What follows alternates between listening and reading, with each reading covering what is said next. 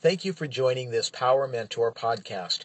Today I will be sharing the most powerful experience I have ever encountered that forever changed my life. I encourage you to listen carefully to this podcast as I lay out this true string of events.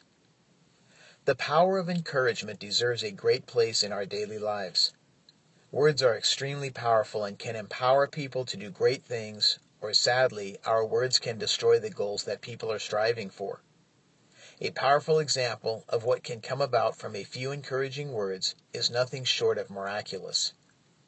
In 1998, while in a drive-thru at a local fast food restaurant waiting for my order, I felt a little nudge from deep within to encourage the 17-year-old drive-thru attendant.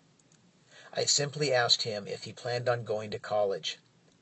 Jose shared that he had dropped out of high school and figured if he worked hard he could one day become a shift leader at this fast food restaurant.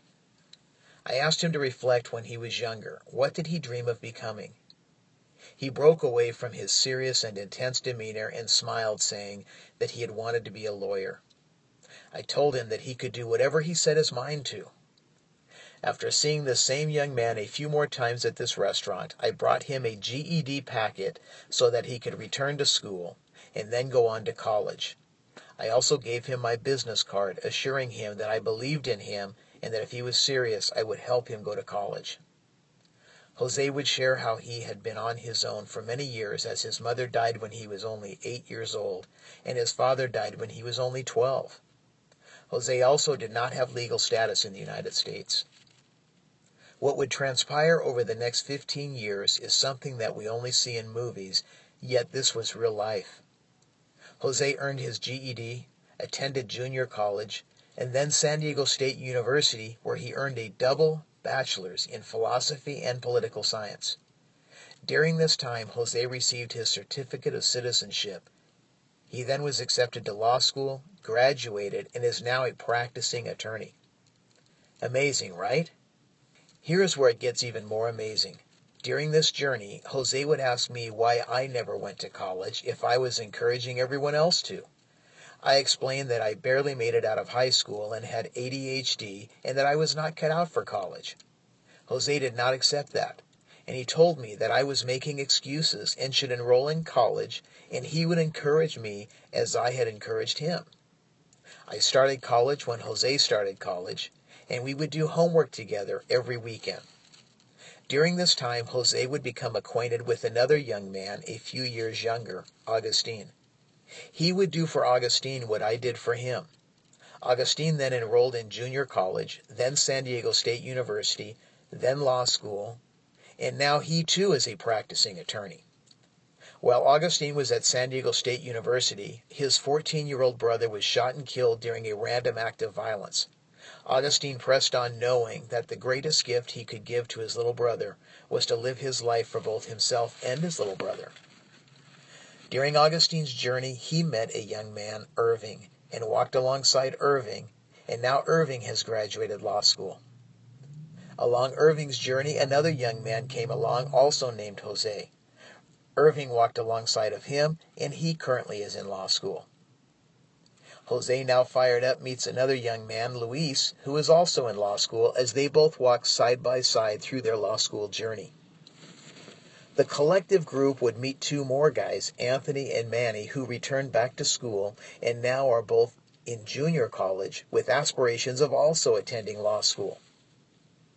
As for my journey through college, while Jose earned his bachelor's, I earned mine.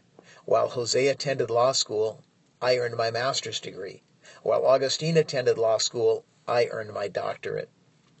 All of this started with the power of an encouraging word. Even though we were all told at one point by others and ourselves that we did not have what it takes to accomplish our dreams, we found someone who saw something in each of us that others did not see. The amazing part is that not only was Jose impacted, but my life was forever changed, along with all of the others as they each were impacted, and then chose to impact someone else through encouraging words and walking alongside of each other, believing in the other more than at times we believed in ourselves. Interestingly, Jose is a deputy public defender while Augustine is a prosecutor, both of whom at times argue in court as they are assigned the same case, one as the public defender, the other as the prosecutor. When they appeared in one such court, the judge has a recollection of the two of them. Before he was a judge, he was an attorney and met young Jose when he was just returning back to school to earn his GED. It is remarkable that Jose would be drawn to a position to advocate for others as he was afforded when he needed his legal status in the United States, while Augustine would be drawn to standing up for victims through his role as a prosecutor because of his being a victim of the senseless killing of his little brother.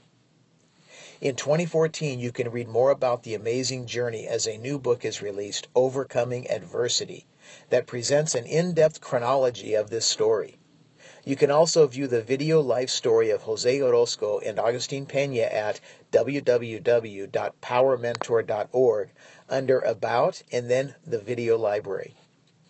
What encouraging words can you offer to those around you?